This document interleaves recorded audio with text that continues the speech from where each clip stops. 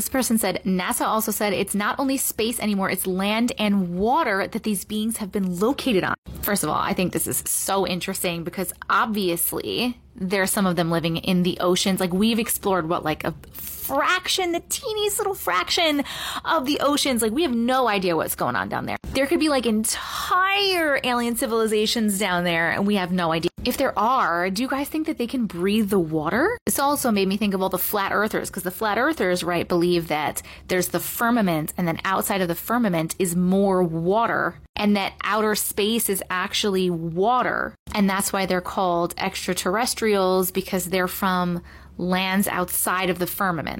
I think that's right. Flat earthers, if you're out here, let me know if that's right. So that's why they changed it from UFO to UAP. And then they even further changed the definition of UAP. But here's a video I was tagged in from NASA stating this. Let me know what you guys think after.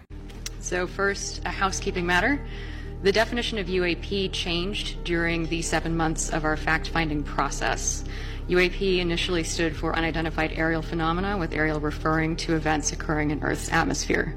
That A is now defined as anomalous, which includes the space, air, and undersea domains.